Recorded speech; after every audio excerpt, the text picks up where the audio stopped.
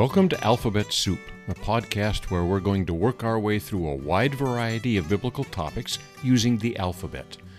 Our goal, of course, is to understand the Bible better, but we also want to find ways in which Scripture applies to our daily lives. So with that intro, let's get to it.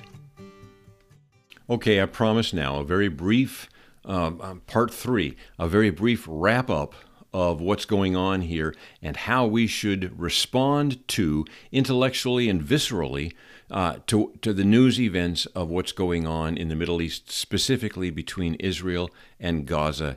And it's right now what? It's right now about 8:30 in the morning on a Saturday, and I've already read some news, and it looks like it could potentially get very worse. So, when I read that news, when you read the news, if you watch the news at night and see pictures and hear reports about what Hamas has done in Israel and what Israel is doing in the Gaza Strip and apparently about to do in the Gaza Strip, when you read about the hundreds and hundreds of people who have died, some of them in the most brutal, inhumane ways imaginable, and people kidnapped and held hostage, and how should we respond to this?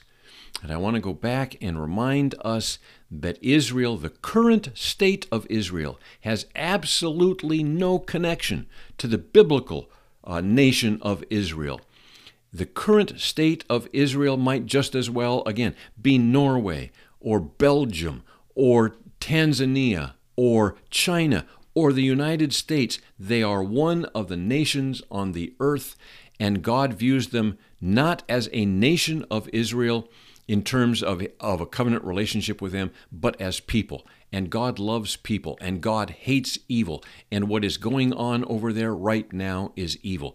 It is horrible. I mean, I cannot wrap my head around how, I don't care how you've been mistreated, how in the world do you go in and slaughter people like some Palestinians did when, what has it been, 12, 13, 14 days ago, Hamas entered Israel and did what they did in some of the kibbutzim?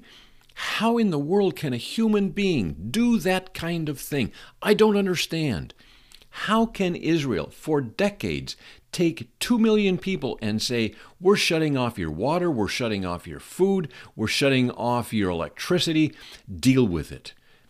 Knowing that they cannot leave this open-air prison, they can't get anything in or out, 40% of them live below the poverty line. How can you do that and just have total disregard? How can you say, we won't allow medical supplies in, we are going to bomb you, and including civilians, right? These are not precision attacks.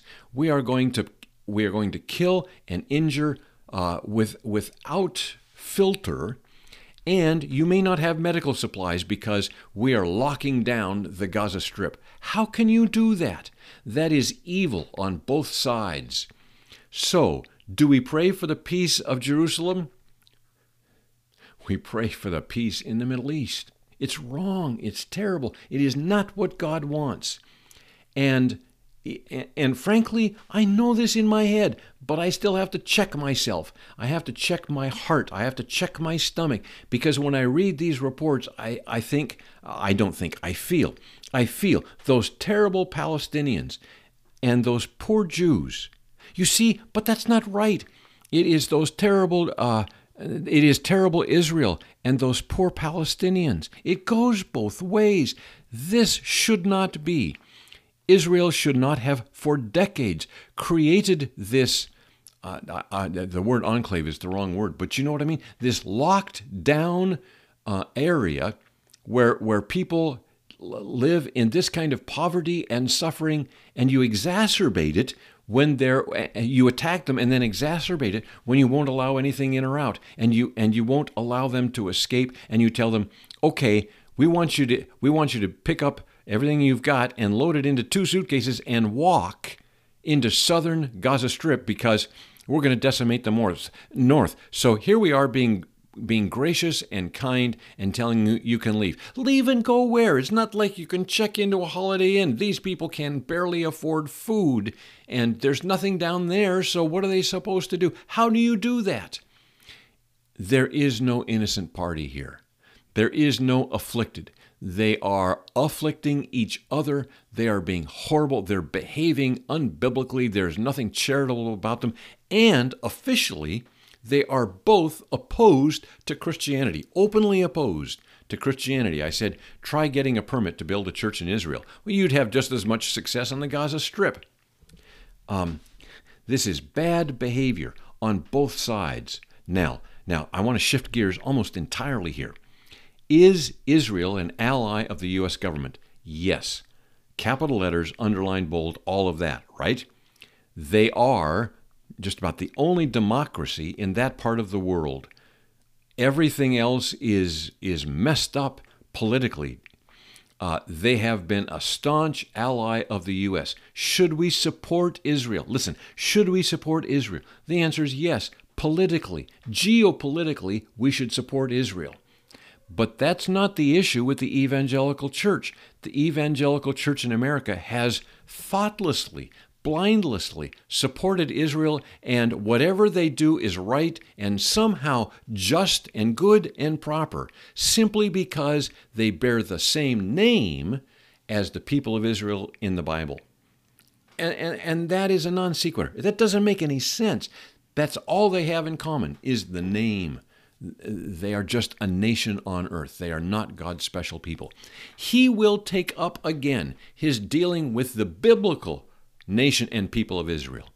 But that will be completely separate from. Do you think God will set up a kingdom, that Messiah will come and set up a kingdom that reigns from Jerusalem with using the same people that are running Israel now who reject any sense that Jesus is the Messiah? It's impossible. It could not happen.